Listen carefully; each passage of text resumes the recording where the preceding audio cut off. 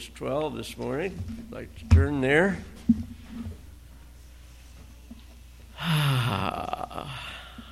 Wonderful time together this morning already.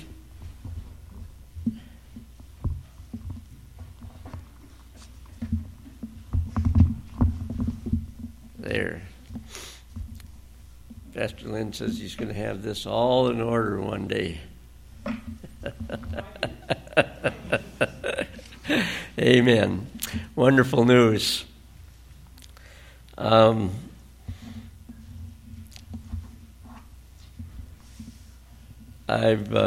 been gone a few Sundays. Somebody asked me to sign the guest book this morning already.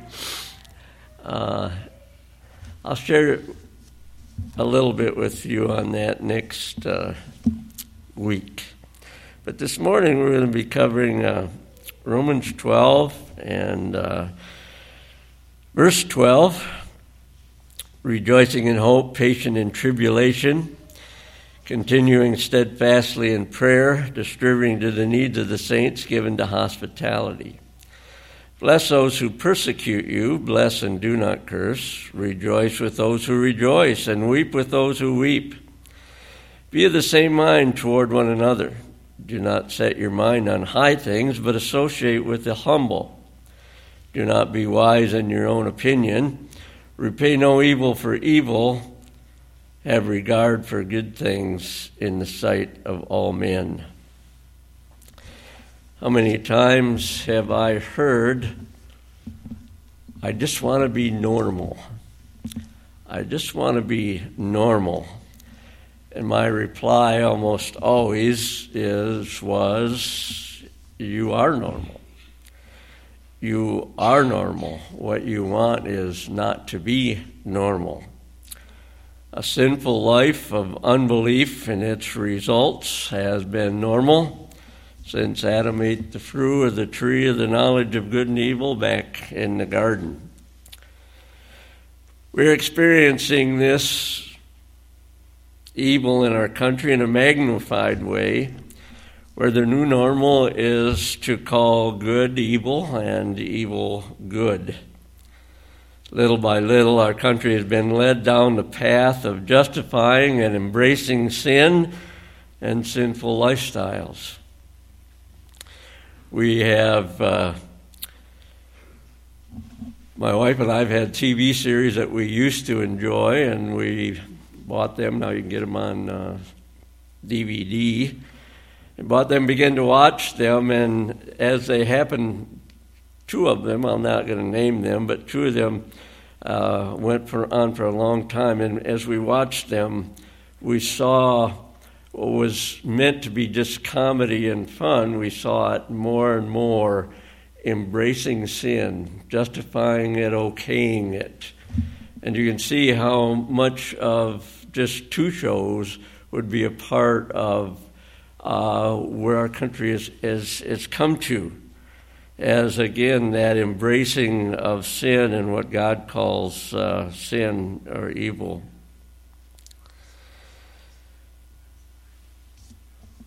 Watching, and the little subtle things that come in, watching the Macy's Thanksgiving Parade on Thanksgiving morning this year, we see the Good Witch of the Wizard of Oz and the Wicked Witch of the Wizard of Oz embracing and coming together, seeming innocent, and the thought behind it, of course, is we can all get along and be happy with one another. But it's really a picture of good embracing evil. The Bible is quite clear that we are not to fall in with evil companions, nor to be unequally yoked with the lost.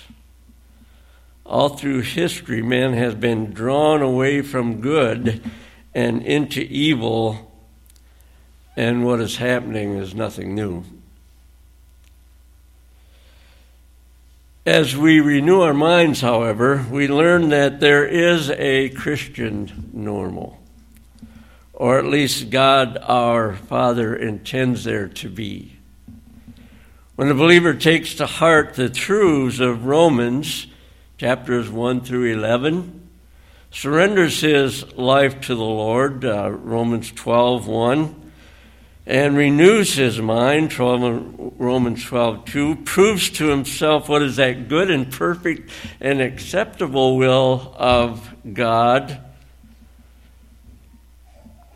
begins to live a true life of faith, and begins to be transformed into the new normal. Christ in you, Christ in us, the hope of glory. Christ's life lived through us begins to show, as we believe this and live out the truths of what we have learned and believed in Scripture, and people begin to take notice. Our passage in Romans 12, and actually much of the last of Romans 12, reveals what this looks like as Paul writes how the believing Christian is to conduct his or her life. That which isn't normal in a world of lost sinners, but what our Father intends to be normal for his children. First of all, we see the normal Christian is filled with hope, rejoicing in hope. There's nothing but hopelessness in those outside of Christ. Again, we should never be surprised at what we see, what we learn of what people do outside of Christ. They're living a hopeless life.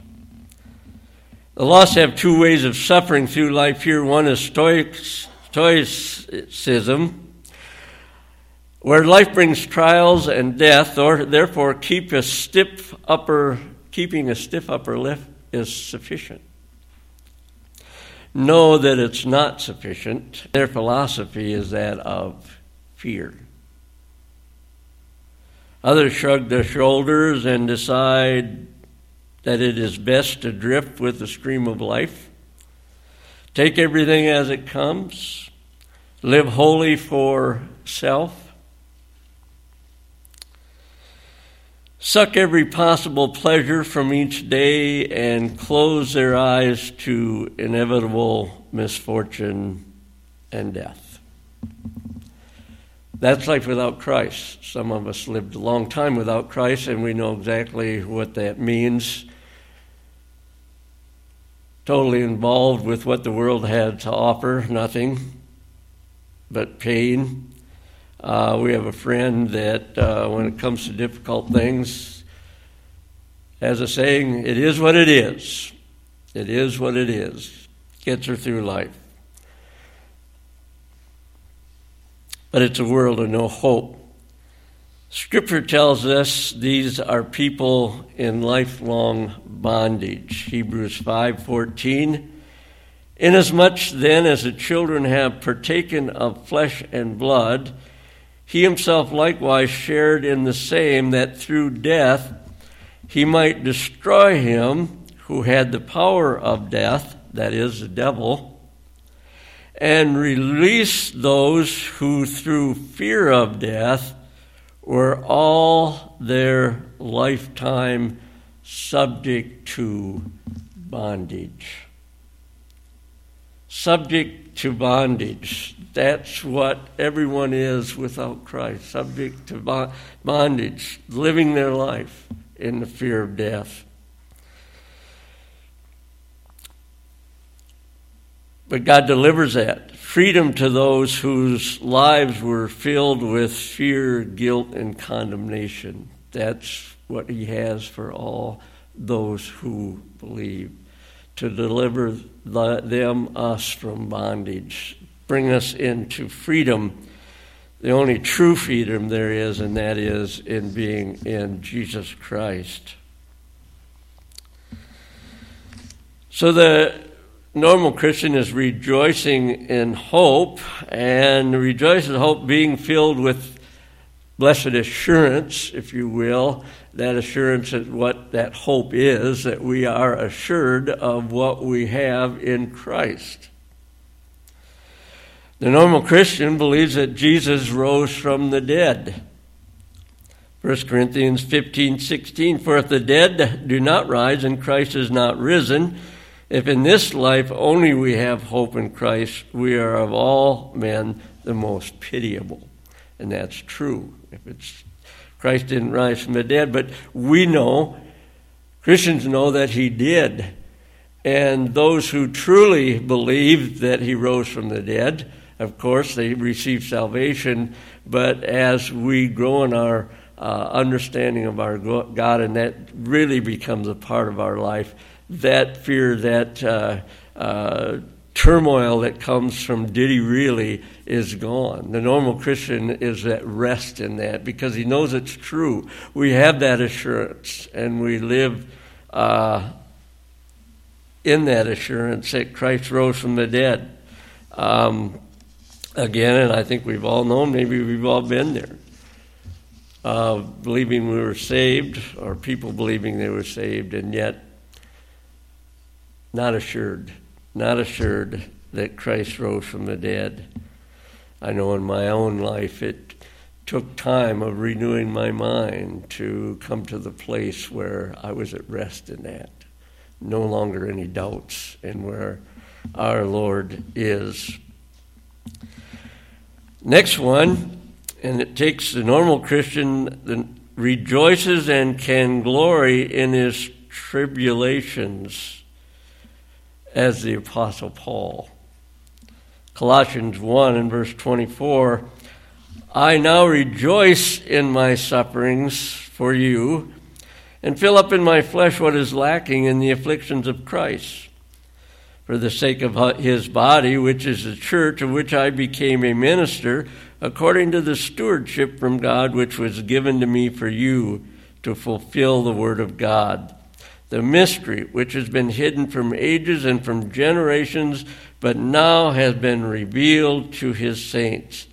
To them God willed to make known what are the riches of the glory of this mystery among the Gentiles, which is Christ in you, the hope of glory.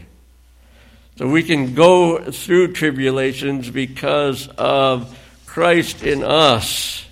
He is our Savior, and we can trust him through whatever it is that comes into our lives. And we don't have to like it, but we can rejoice in it. Our Father's at work. The normal Christian knows, but is not defeated, while living in a hostile world filled with tribulation. Tribulation, a cause of great trouble or suffering. Trouble of all kinds. That's what we see all around us. We've been protected for the most part in this country from this, in our country. No longer so. We see tribulation, just as Pastor Lynn talked about earlier, all around us, and even here in Wisconsin, that normally isn't even on the map when it comes to thoughts and things happening in the United States. One commentator writes, we must recognize that we are dealing with the God of all grace. He knows where he wants to lead us, and he will provide for our every need if we trust in him. Moreover, such a walk with him will teach us to turn to him, to bask in him. I may say, for there is a warmth and delight in being yielded to his control as we absorb strength from the genuine heat of his presence. Exhilaration, strength, warmth, and joy in such yieldedness to our Lord have no parallel and cannot be explained by human logic. How true. But he goes on. Now, such a life must inevitably arouse the hatred of those who do not experience it. To live supernaturally in the midst of a natural world is a silent rebuke that becomes intolerably galling to those who are not trusting the Lord Jesus Christ as Savior. Thus, this section of the epistle to the Romans forearms us for conflicts that must result as we draw nearer and nearer to the Lord Jesus Christ, who is the central target of all of earth's hatreds. The change of our lives will draw some to the Lord Jesus Christ. The normal Christian will also draw to himself tribulation attack, because I don't have what you want, and our tendency is to what we don't understand is to destroy it. So if we destroy Christianity, I don't have to be reminded, number one, that there is a God, that He is the answer, and that I don't have what He has. Our Lord said to His disciples in Matthew 10:16-18, "Behold, I send you out as sheep in the midst of wolves. Therefore be wise as serpents and harmless as doves. But beware of men, for they will deliver you up to councils and scourge you in their synagogues. You will be brought before governors and kings for my sake, as a testimony to them and to the Gentiles." Excuse me.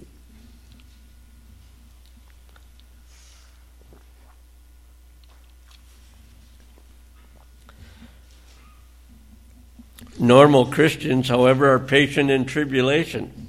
Psalm 119 and 165, "Great peace have those who love your law, and nothing causes them to stumble. Bless those who persecute you." Every believer today has a Holy Spirit that enables the reality of going through tribulation rejoicing. In John 7:37, we read, "On the last day, the great day of the feast, Jesus stood and cried out, saying, 'If anyone thirsts, let him come to me and drink. He who believes in me, as the Scripture says, out of his heart will flow rivers of living water.' But this he spoke concerning the Spirit, whom those believing in him would receive, for the Holy Spirit was not yet given, because Jesus was not yet glorified." The normal Christian is always triumphant and gives out the sweetness of his knowledge of his Lord, as we see in 2 Corinthians 2:14. "Now thanks be to God, who always leads us in triumph in Christ, and through us diffuses the fragrance of His knowledge in every place." Believers today have that Holy Spirit, and through His power in us, God always leads the faithful into triumph in Christ, and then diffuses the fragrance. And this is, again, the fragrance of what? His knowledge. Of His knowledge. Fragrance of His knowledge.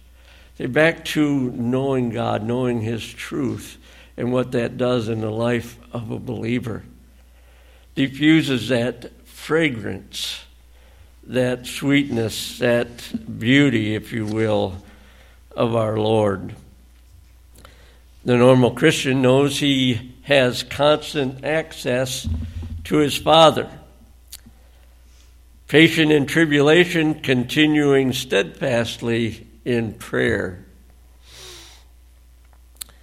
Prayer is something that Christianity has made a lot to do with. Religion has, and everything.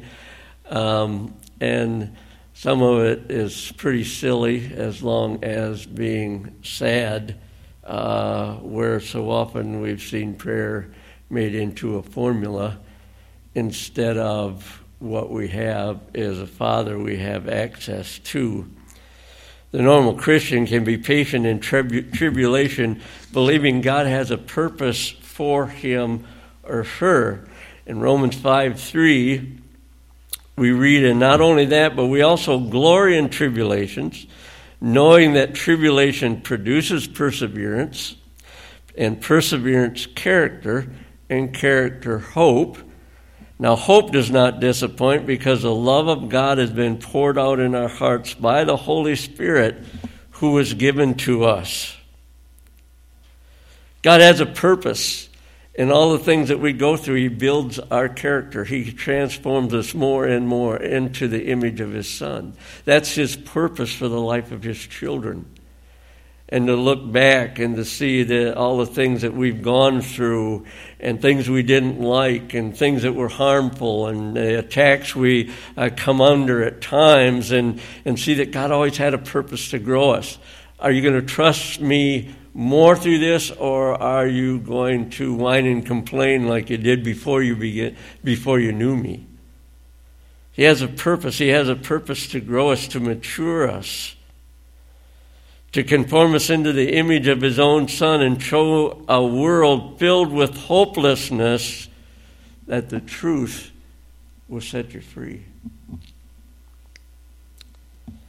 The normal Christian continually communicates with his Father. I heard recently a prayer that began with God, the Father, the God of Abraham, Isaac, and Jacob. Well, this is true. But today, he's the God of me. He is my God. He is my Father. The God of Abraham, Isaac, and Jacob, it means a lot as we study through that and what brought us to this point today. But he's the God of me. He's my God. He is my Father. There are no barriers nor people between me and my Father. Nothing. Nothing. Ephesians 3:11, according to the eternal purpose which he accomplished in Christ Jesus, our Lord, in whom we have boldness and access with confidence through faith in him. Therefore I ask that you do not lose heart at my tribulations, for you, which is your glory. Again, I think this takes time. Some people see it right away. Others, it takes a while, like me, to learn that I can go boldly in and talk to my Father about anything on my heart. To talk to him about what's burdening me, about my failures in my life, and how I need him in my life for his grace. Mark Lowry rightly is disgusted with people saying they'll be groveling through the pearly gates when they die. And he states, I'm going to bang down the door, walk in and say, I'm home. I think he'll be more respectful than that. But he has the right idea. He has the right idea. That's where our home is, where our Father is. That's our home. That's where we're going. That's where we're going to be. We hear all kinds of error about what's going to happen when we get to heaven. I got more of an idea that we're going to get a hug than that we're going to be floored down or laid out flat on the floor. Now, there's going to be a day, a judicial day, if you will, when we all bow our knee before our Lord. But I have an idea, because of the God we have, that we're probably going to get a hug. And I've heard and been with enough people on their deathbed that there's quite a different welcoming than some have been led to believe when the Lord comes and says it's time to go home, to come home. Scripture says we have boldness and access with confidence through faith in him. The normal Christian has no fear of his Father and therefore spends time with him. The normal Christian is filled with the love of the Father, and perfect love casts out all fear. We look at the cross and we believe and rest in the love of the Father. 1 John 4:19, we love him because he first loved us with the love that we need. Prayer is simply talking with the Father who loves us deeply. The normal Christian needs are met, so he sees and meets the needs of others, distributing to the needs of the saints, given to hospitality. It's interesting here, we hear a lot, especially by missionaries and evangelists and sometimes pastor preaching at us, the need to, the social gospel, if you will, reach out to help those that aren't lost. And that needs to be, but Paul emphasizes the needs of the saint. The needs of the saints. See, because that's not normal for people to meet the needs of those that are a family that they're not blood related other than through Christ's blood. That's not normal. And how hard it is to convince people sometimes that, no, I have a brother, I have brothers that I can trust with anything, and that they'll give you a hand and help you out. Mrs. Walgass and I learned early of saints in need, oftentimes, unfortunately, as pastors and missionaries. And we ended up taking our niece into our little home that we had in Ladysmith, and then another young man joined us, and we had a little bitty house. So we saw the need to add on, and once we did, part of that house was attached, but it could be made to be separate. And we started what we call a Barnabas house. And it was for pastors that needed a break or missionaries. And when missionaries would come in, we'd put them in that side of the house, and we'd tell them, you don't have to come and see us at all if you don't want to. There's a door here. You can keep it shut. We'll tell you when meals are. If you want to join us, that's fine. If you don't, you don't have to.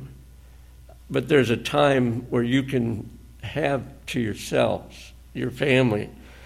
And most didn't take us up on it completely. We did have one couple of missionaries come through, and we never saw them again. This is what we need. Hospitality, love to strangers. There was my wife and I always enjoyed missionaries come through, and now we're living in a different place, and we no longer have that separate place. And this missionary couple, they were Filipinos coming to the States, and they were coming to our church. They were flying into Milwaukee, and we were to pick them up there and take them to our house. Well, they were Filipinos, so we already knew Filipinos eat rice every day, 2 or 3 times a day. That's their staple. And when they're here in the United States, people don't realize that, haven't been taught that, they haven't learned that. So the first thing that we knew we were going to do was, because they didn't have a car, so they've been in the 6 months, depending on other people to get them around. So, and they're very humble people, so we didn't ask them. We said, we hope you don't mind, but we're going to take you to a Chinese buffet. And, sunbeams on both faces. And we had the extra blessing there that they met some Filipinos at that buffet, and they had a wonderful time over the meal. And later we told them that she could cook every other day if she'd like. And, of course, again, being humble, she didn't take us up on that. And then one day, finally, the husband said, my wife is cooking tomorrow. A big bowl of rice, and he ate most of it. So that taking in people, now these are strangers, brother and sister in the Lord still, and again thinking these people have been dependent on other people for a long time, and pretty sure they haven't had any time alone. So we didn't have our Barnabas house then, but we had friends that managed a hotel. Not that it mattered, we would have done it anyway.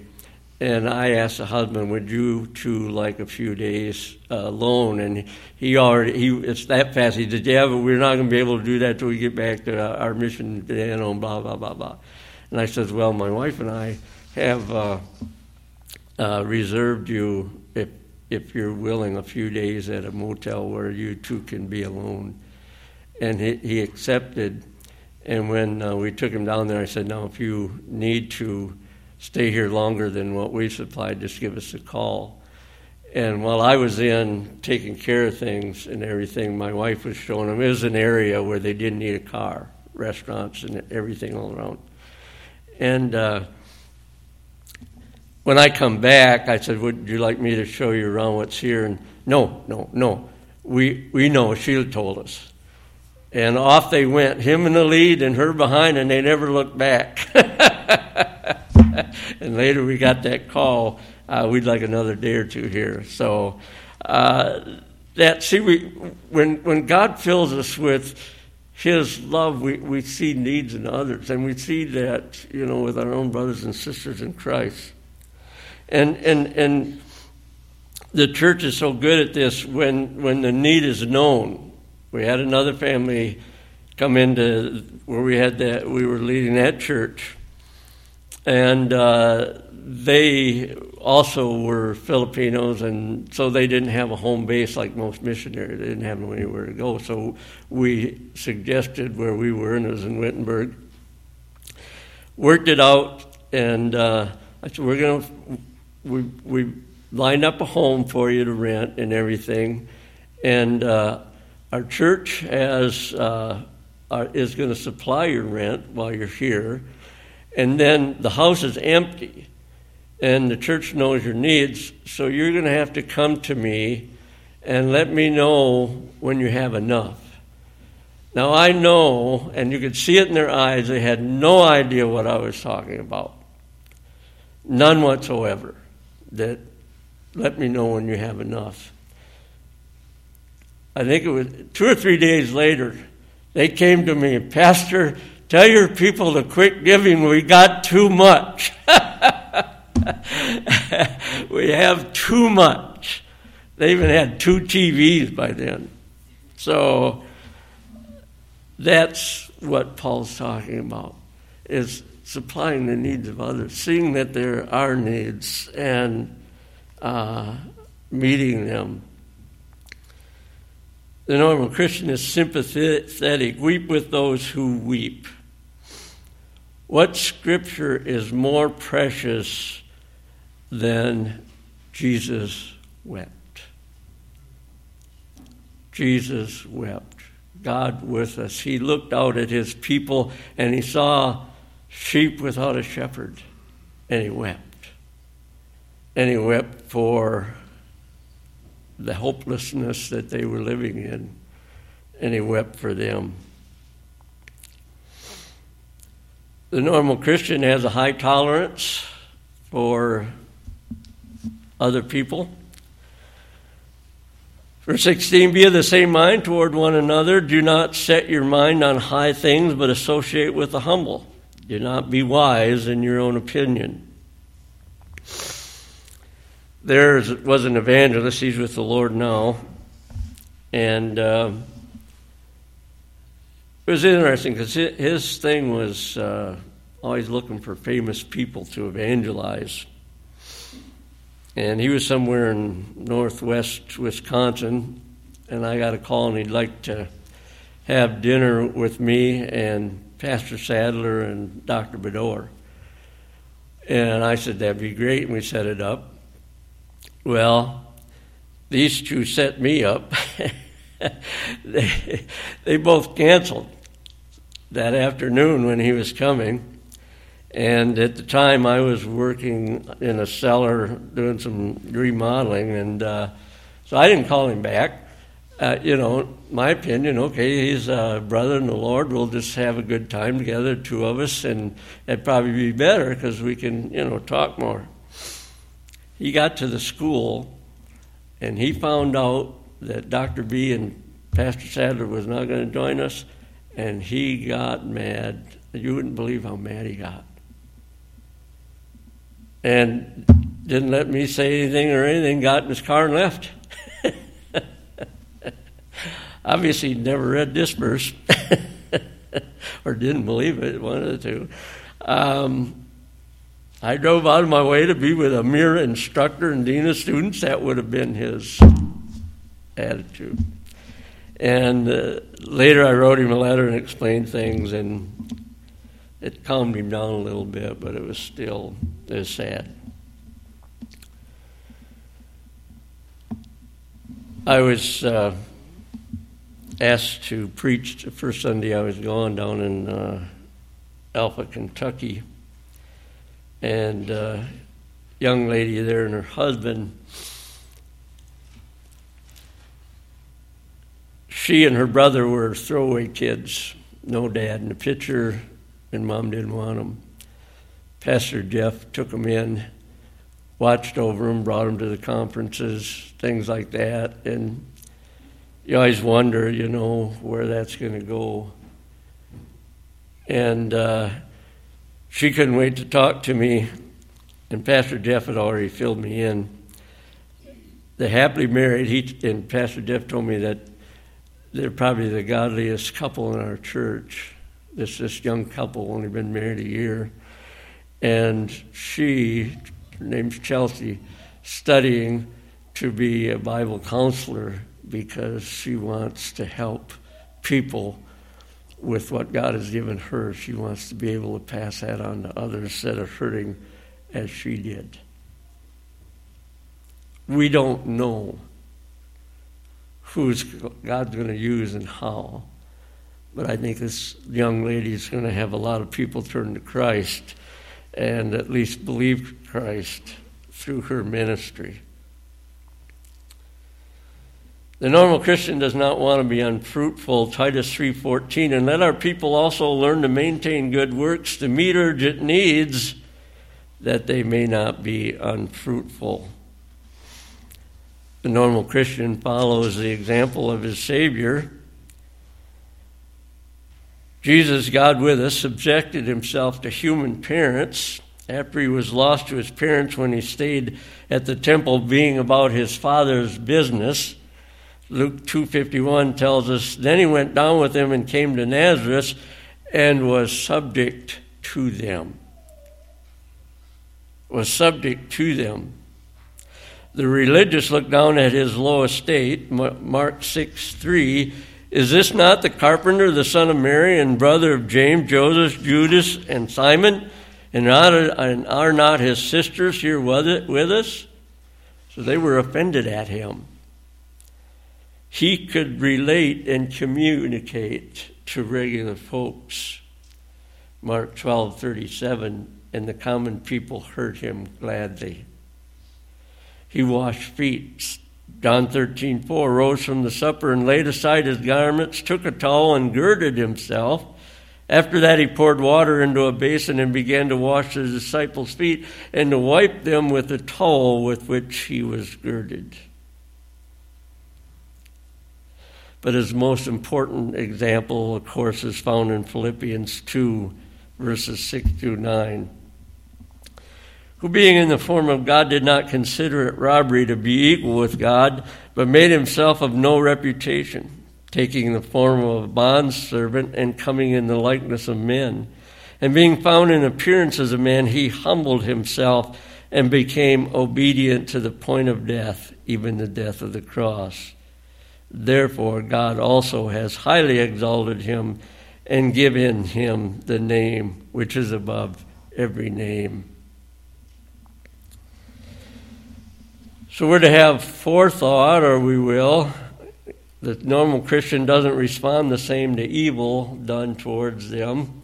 Repay no one evil for evil. No payback for evil. He doesn't need to repay evil for evil because he knows his Father, and his Father says, Hebrews 10:30, for we know him who said, there we go again, for we know him who said, vengeance is mine, I will repay, says the Lord. And again, the Lord will judge his people. We know he has a purpose in our lives here and now. 2 Corinthians 4:16-18. Therefore we do not lose heart, even though our outward man is perishing, yet the inward man is being renewed day by day. For our light affliction, which is but for a moment, is working for us a more exceeding and eternal weight of glory. While we do not look at the things which are seen, but at the things which are not seen. For the things which are seen are temporary, but the things which are not seen are eternal. In Galatians 6:10, therefore, as we have opportunity, let us do good to all, and again, especially to those who are of the household of faith. Have regard for good things in the sight of all men. We could correctly translate this as have regard for God's things, as our Lord himself said that only God is good, and that's what we're to be about, is his work. And the beauty of all of this, of course, is that when believers live as normal Christians, others take notice. And what a precious verse to me, and as we read Acts 4:13. Now when they saw the boldness of Peter and John and perceived that they were uneducated and untrained men, they marveled, and they realized that they had been with Jesus. There can be no greater compliment than that others can see that we have been with Jesus. And we, through our lives, are glorifying the one we love. Let's pray.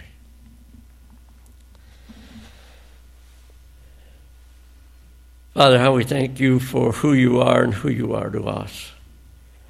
Father, that you love us so perfectly that in Christ we can come to you boldly and talk to you about anything on our hearts that you want us to. Father, thank you that you did not just save us for heaven, but you saved us, Father, to conform us into the image of your Son, that a world with no hope can see the reality of the truth and the freedom that being in Christ gives. And that selfish, hardened heart turns to that of loving others, caring for others, and, Father, seeing that you're glorified. How we thank you, Father. How we thank you for the church family you've given us. Thank you, Father, for your patience and long-suffering as you allow each one of us to grow in our own time, in our own way, as we know more and more about you, the God who loves us so perfectly. And we praise you in your wonderful name. Amen.